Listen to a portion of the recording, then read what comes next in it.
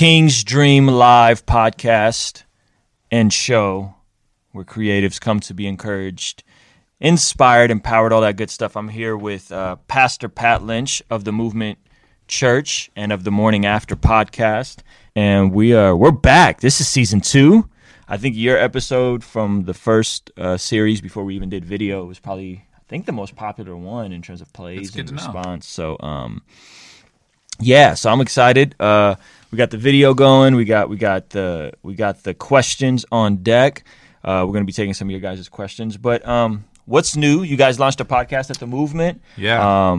That's been really cool. I listened to a couple episodes. You, Belief, and Ashley. She's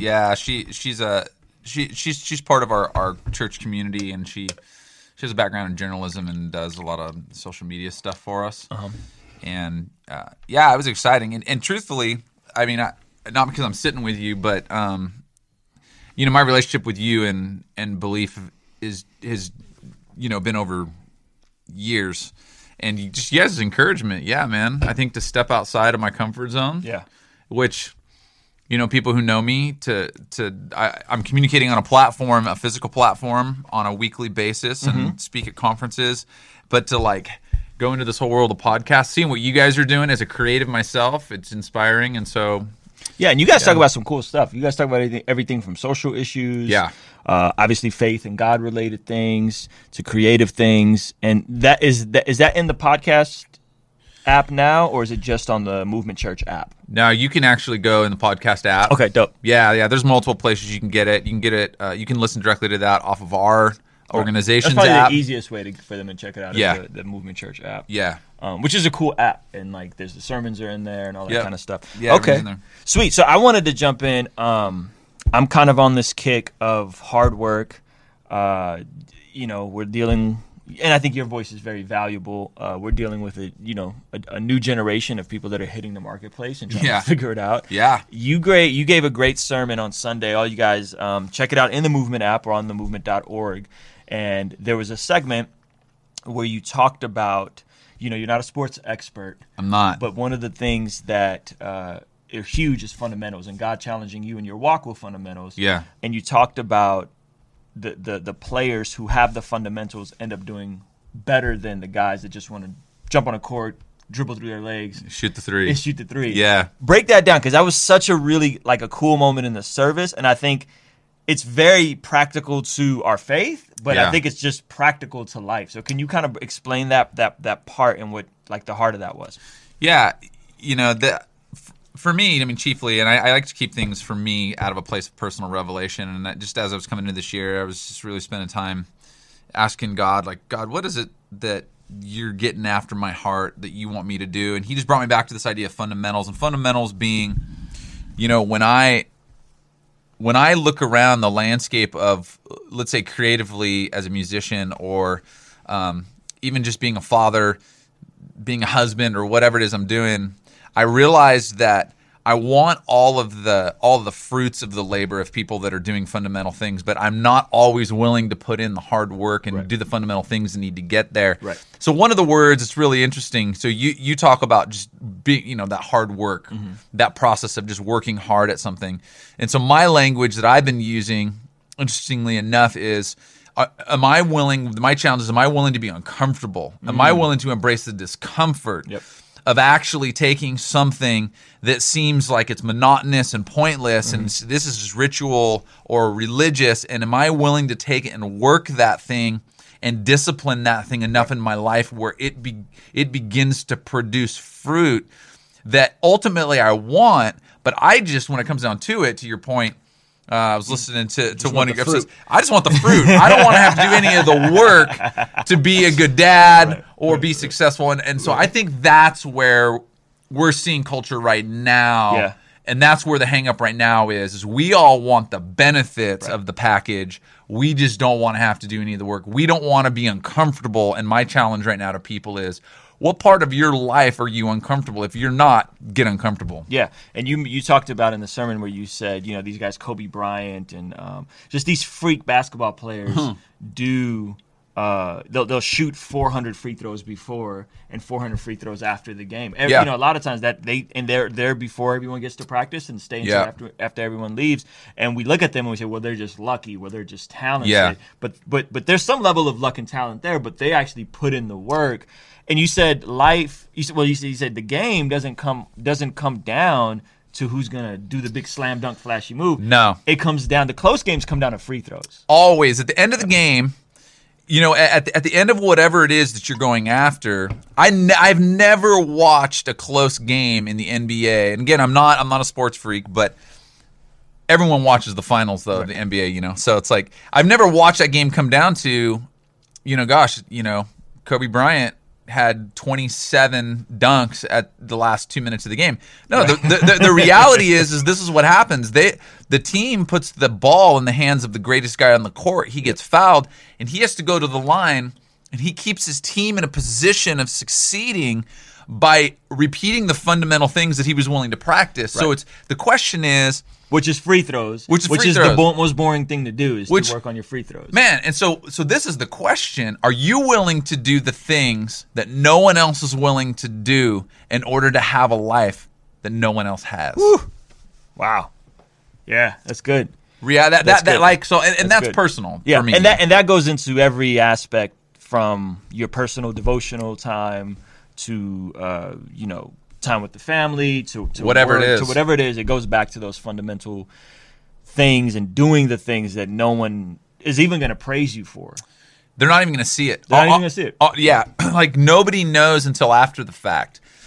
No, because like an artist, we've seen this. We're like, where'd this artist come from? Mm-hmm. They just hit the scene, and it's like, no, you didn't see that artist grinding from city to city in a 15-passenger van. Right.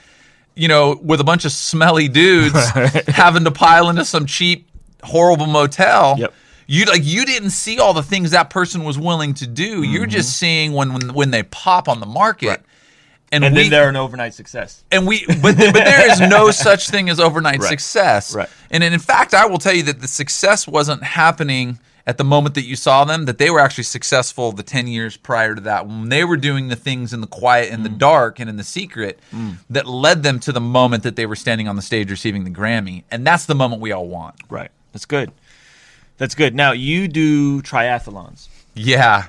Explain that to me. And I heard through belief that for you it's almost like a little metaphor of life. Yeah. So can you break down like just fitness and your heart for that, and then how you see the parallel for life? Yeah, super interesting. I dabbled in professional sports as a surfer when I was much younger, like total other lifetime, and I was in horrible shape in this middle ground. I'm 43 now, and in this middle ground between 20, 21, and 43, I just went through this period of just being in horrible shape, and something grabbed a hold of me and just said, man, number one, I want to be fit. I got 6 kids. And so I want to be fit, but I also love the challenge. And triathlons for me, and Belief and I were talking about this on one of our podcasts.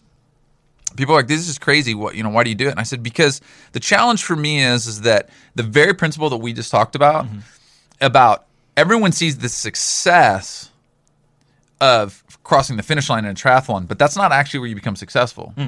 You become successful at managing the moments while you're training, and you become successful managing the moments in these 3 different disciplines. Because in a triathlon, you're going to go out and you're going to swim a distance, you're going to bike a distance, and run a distance.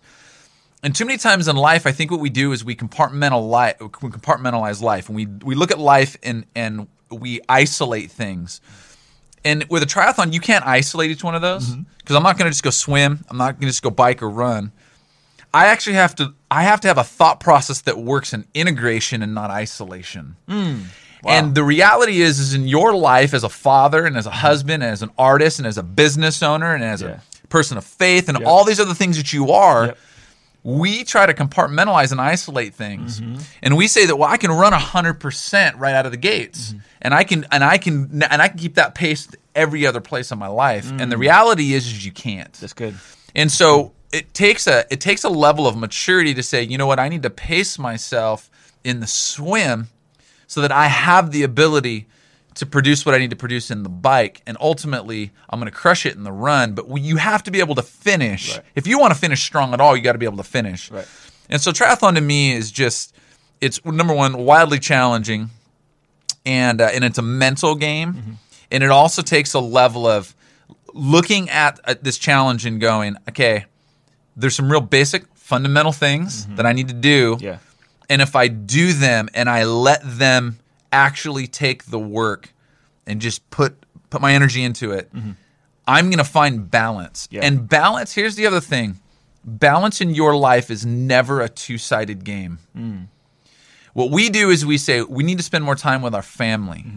So we push all of our chips into family time. And it tips this two-sided scale, and suddenly we're not spending time in this other thing we want to spend time with. Let's say as a creative, in the studio, writing, creating, producing something. Right. And the reality for me is that life is more like this idea of a triathlon. There's a third place and sometimes a fourth place. And all these things are pulling on you, and you're never truly balanced. Right. It's you've got to make the adjustment in the moment that right now my son and my wife need me, and I need to push more resource over there. And to someone from the outside, they may look at your life and go, you're out of balance. But for you, the way the wind's blowing, the way that it's hitting the sail in that boat that you call your life, you're going, no, this is balance. But triathlon makes you physically pay. If you don't get it right, you're gonna hurt later. you probably won't even. You probably won't finish. You'll be throwing up and losing a bunch of other bodily fluids. And you said that there's 3 M's. Marriage, marketplace, and ministry. Yeah, break that down. Yeah, essentially, So I think again, Belief and I were talking about these 3 aspects of triathlon. I'm gonna swim, bike, and run.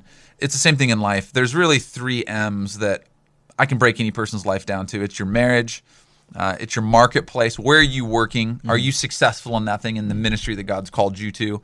Some of us, for me, as a vocational pastor, my marketplace, where I earn my living, it is also a ministry.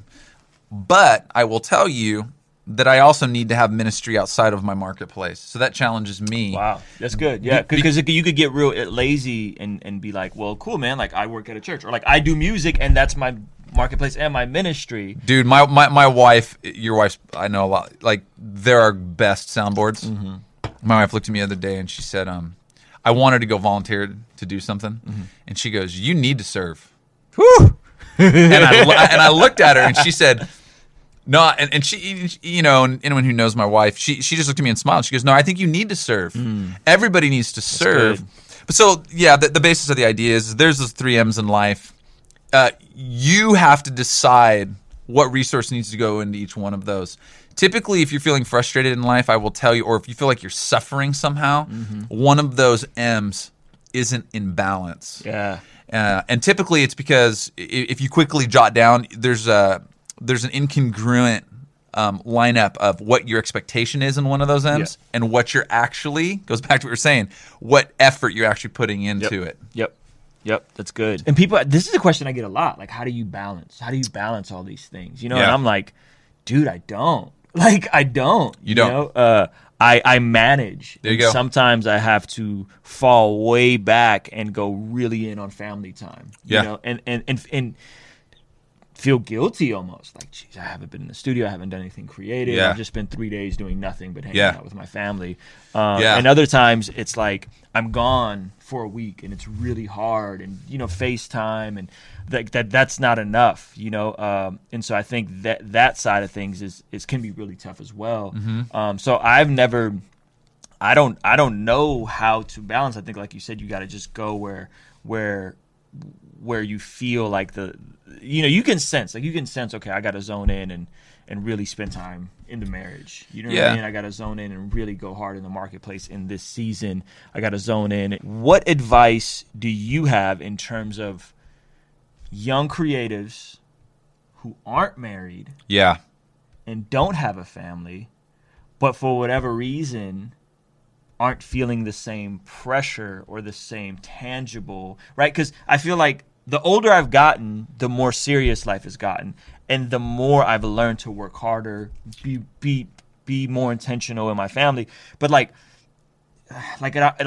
are you like, because I look at someone that's 18, 19, 20 years old, like, man, you guys got all the advantage in the world. You don't have a wife, you don't got no kids, you barely go to work, right? Yeah. Like, so those guys at an advantage, or are they psychologically at a disadvantage because they actually don't even have all those same pressures and challenges that we do? That like, dude, when I'm in the studio, I gotta work because I don't get a whole lot of, I got babies to feed. Right. Yeah. I think it's both. I think, to be fair, I think a friend of mine told me one time, when my wife and I, again, we have 6 kids, so when we had our first, he said, man, everything's going to change now. And him and I did business together, and I said, what do you mean? He said, you're not going to have the luxury that we have now to make certain decisions or to step out on certain limbs because you have more responsibility now. Wow. And on the flip side, what I said to him was, I said, yeah, but I actually think that the decisions I make are going to be more focused. Right. Exactly. And I'm going to go after them a little bit harder because now I have more to lose. Yep. I think the biggest thing that I'm trying to encourage in young people, I have an 18-year-old who's getting ready to graduate high school. We were just talking last night, and she's trying to get into Stanford. And I think she's got a really good chance, crazy enough as that sounds. And we have to figure out how to pay for that. But, I told her, I said, we were talking about investing. I said, start investing now. Get smart with your money now. Give yourself the ability now so that, manage that tension now. $100 a month at 18 is actually really difficult compared to me at 43. Right. But when you're 35, you're not going to feel the pressure of, I really need to get my act together because I got to think about when I'm 65. Right. And so what I'm trying to do is I'm trying to back the train up a little bit. And really what I'm talking about is managing the tension of discomfort. So when you were talking, I think this whole idea of balance, and whether it's a young person, a young creative, so if you're a young creative out there and you're listening, I think a lot of the stuff that you have to say, Rue, is spot on for young creatives. I would say to you, don't run from tension. Good. You do have certain freedoms. I would actually challenge young creatives. Put yourself in positions where there is more tension. Because when there's tension, that's where, and this is the trick, we always want to remove or fix tension because we don't like discomfort. But it's only in tension that we grow. That's good. So So run into the tension. I'd say find it, right? So practically, what's the harder decision for my 18-year-old daughter? What's a harder decision for her to take $100 a month at 18 with no job, babysitting, doing whatever she is? It's harder for her to take that $100 a month and start investing money. But what I'm telling her is embrace the tension now because at the end of the road, it's actually going to give you more opportunity, more freedom. That's good. And so find those practical areas that you can run into and you can embrace the discomfort. You're going to be uncomfortable some point in your life. You are. Yep. Like it's something you're going to run into. Yep. I'm saying embrace it up front. On the front end, give you the freedom on the back end. That's good. That's good. Let's go into this question. I think this kind of ties into a lot of what we've been talking about. This is a very heavy question. All right. And I'll do my best. Yeah, I don't really have an answer for this. I have a couple ideas, but maybe you will. All right, how do I make sense of why some of my most spirit-led goals did not succeed? Do I just have to work harder or try a completely different approach? Is it not yet God's timing or simply not part of his plan? And when the distinction is hazy, how in my heart do I know the difference? And then she goes on to say, God is always looking out for me and guiding me, but as I grow in faith, he doesn't show me the answers as clearly as before. He makes me work for it. And he says, don't just say to trust in him and step out in faith. Taking risks is incredibly hard for me, and I don't roll well without clarity. I still need to rationalize things. This keeps blocking me, and I need to get unstuck. So that's a really good question. So the question is, how do I, when people feel their most spirit-led decisions, when they're stepping out and they really feel like God is telling them to do something, but it doesn't always succeed. Right? Yeah. Is this something that God's not giving you yet? Is it just not in his plan? How do we know the difference? Yeah, well, I would say first and foremost, I think sometimes God can speak to us and say, hey, this is where I want you to move. And then we have this big picture of what that is going to look like. So I would say first and foremost, maybe the very things that God wants to add to you, the weaponry, the tools, to give you a bigger toolkit, because the bigger purpose for maybe he's going to have for you down the road, he needs you to walk through something now. Yep. So what happens is I think God sometimes can call you and say, hey, listen, I want you to start this business. You run this business, let's say. And the business ultimately fails. We think, well, God didn't speak to me. I didn't hear God. But maybe along the lines, what you learned in the failure of that business allows you to move on and become the CEO of one of the biggest corporations in that sector and that segment. Yep. So I think what it is it's my ability to understand that God is speaking to me and he's giving me enough clarity to pick my foot up and set it down in the next spot. Yep. I just think if God spoke to me perfectly and I knew everything, I'd screw it up. Yeah, that's good. And I definitely would agree in that everything that I'm doing right now, I feel like God, not to sound super spiritual, but God told me, or was spirit-led early, like 16, 17, like right when I got saved. I knew I would be making music. I knew I'd be making music that glorified him, that pointed people to him. I knew I would be in front of Christians and non-Christians, playing churches and non-churches, and I knew that I just knew that was the vision for my life. But how many failures? Oh yeah, along the way, right? Tons, and tons. And you know what? And one, there's tons of failure. Two, even now today, and I wake up and I'm like, dude, I'm pumped. Like I don't have a job. My wife can stay at home. This is literally dream scenario. And so few people ever get to this point, but it's still not the way I envisioned it. It's still not what I expected. Right. It's still like, okay, cool, I'm here, but there's so much. One, there's so much more to go. There's so much more to do, and it's not. None of it is the way you expect it. That's right. And so I think so that. But I think one of the things that, again, as I'm dealing with a lot of artists and creatives, is that I had to go do a bunch of stuff that I hated. Yeah.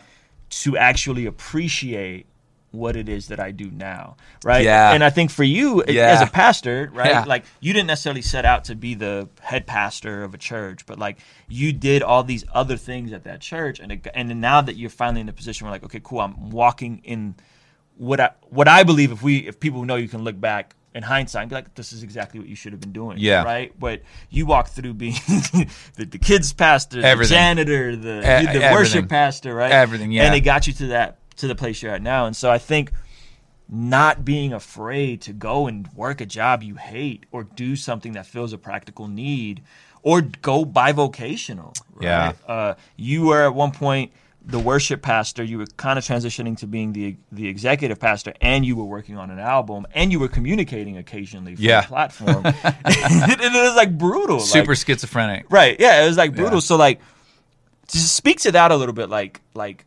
dude, working a job is great. Yeah. Right? Like, I read this article where they said there's like 5.9 million jobs right now that can't be filled, that pay 50, 60, 70, 100,000 a year. Yeah. Because they're all dirty jobs. That's right. That people don't want to do. People want to do but they're great paying jobs. That's right. And I'm thinking like, dude, if you can go make 100,000 a year cleaning stuff, work your 40 hours, you could take that and go put that into your business. Go do that for 4 or 5 years. Yeah. And put that into your business, and now you have a platform to launch from. You don't need to borrow money or get investors, right? Man, but everybody just wants to. I'm 18. I want to go do music full time.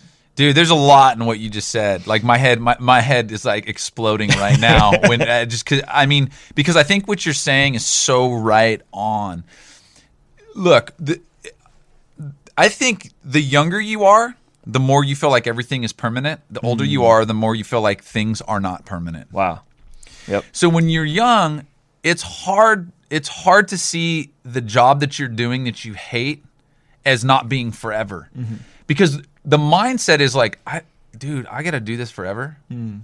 Every day becomes like eternity. Mm-hmm. And instead, I think the older I've gotten, I've realized, man, this thing that I'm doing that I don't like is the exercise in the gym that I hate that the personal trainer makes me do, but allows me to run faster, jump farther, go higher, and ultimately reap the rewards of what I want to see in life. Right. But what we talk about is we don't want to do these jobs because we don't like them. Mm-hmm. And there's so much that we're being given. There's so much growth in those really just horrible things. That, I mean, no one wants to raise their hand and be like, I want to go do that. But I think if we look at the opportunities as investment, someone is going to pay you and invest into your dream. Every job out there that potentially you look at that you say, I don't want to do that. That's not what I want to do in my life. I don't see how that's going to help me. Look at that job as a venture capitalist willing to pay you to gain experience, to take with you so that you can now fund with mental resource capacity you've learned and money the dream that you have. Yeah, that's good. That's good. And I think it's all in that process that different people are in different places. And I think when you do something you don't necessarily want to do, it'll quickly reveal and give you more passion for the thing that you do want to do. I think it gives you a lot of clarity really quick about really what you're cut out for too. You know, something that you said, you know, you're living the dream because you don't have a job per se, but you own a business. You're running an organization. The flip side to all this is that your ability to embrace the jobs that you don't like to do early on that help fund and resource the dream job or the business that you want to own. The reality is that you wake up in the morning and some of the tension that you feel in your life, Rue, and I know that I feel running an organization, is there's a lot of my week that I'm doing stuff that I don't want to do. And so I think the maturity is, hey, listen, if you want to climb some ladder or reach some place, you're always, even if you're the chief CEO, you're going to have to do things that you don't want to do. The job is going to require you to do stuff that you just don't like. Learn the lesson now and let someone pay you for that. You're getting a guaranteed paycheck to learn that. 100%. So it doesn't ever change. It builds character, integrity, work ethic. So that's good. Well, there you have it. How could they find you, get more information on you, Movement Church app? Yeah, go to themovement.org, download our app, the Movement Church app. You can find our podcast on the podcast app through iTunes. Follow at Pat Lynch Fox, pretty much all the social media platforms. What question do you have for the listeners? Do you have any question for the people that are listening and that you would want to hear from them? You know what my biggest question is right now? And as I've been doing our podcast is, what are the things that you, as a young creative, specifically young creatives, I'm talking like millennials down, what are the things that you're starving to hear from guys like me that are a little bit ahead of you? What are the things that you're starving to hear? And how can we best speak into those things? Because I think what happens is guys that are sitting where I'm at, we feel afraid to speak because we feel like the generation doesn't want to listen. But the thing that you guys have been teaching me is that you guys are saying, we want to hear, give us good content. So I really genuinely am in a place where I'm having a lot of conversations with younger people and going like, what is it that you want to hear? What's your heart? And what do you want me to speak into? That's good. So what do you guys want to hear? Leave a comment. Leave a comment in the comments section.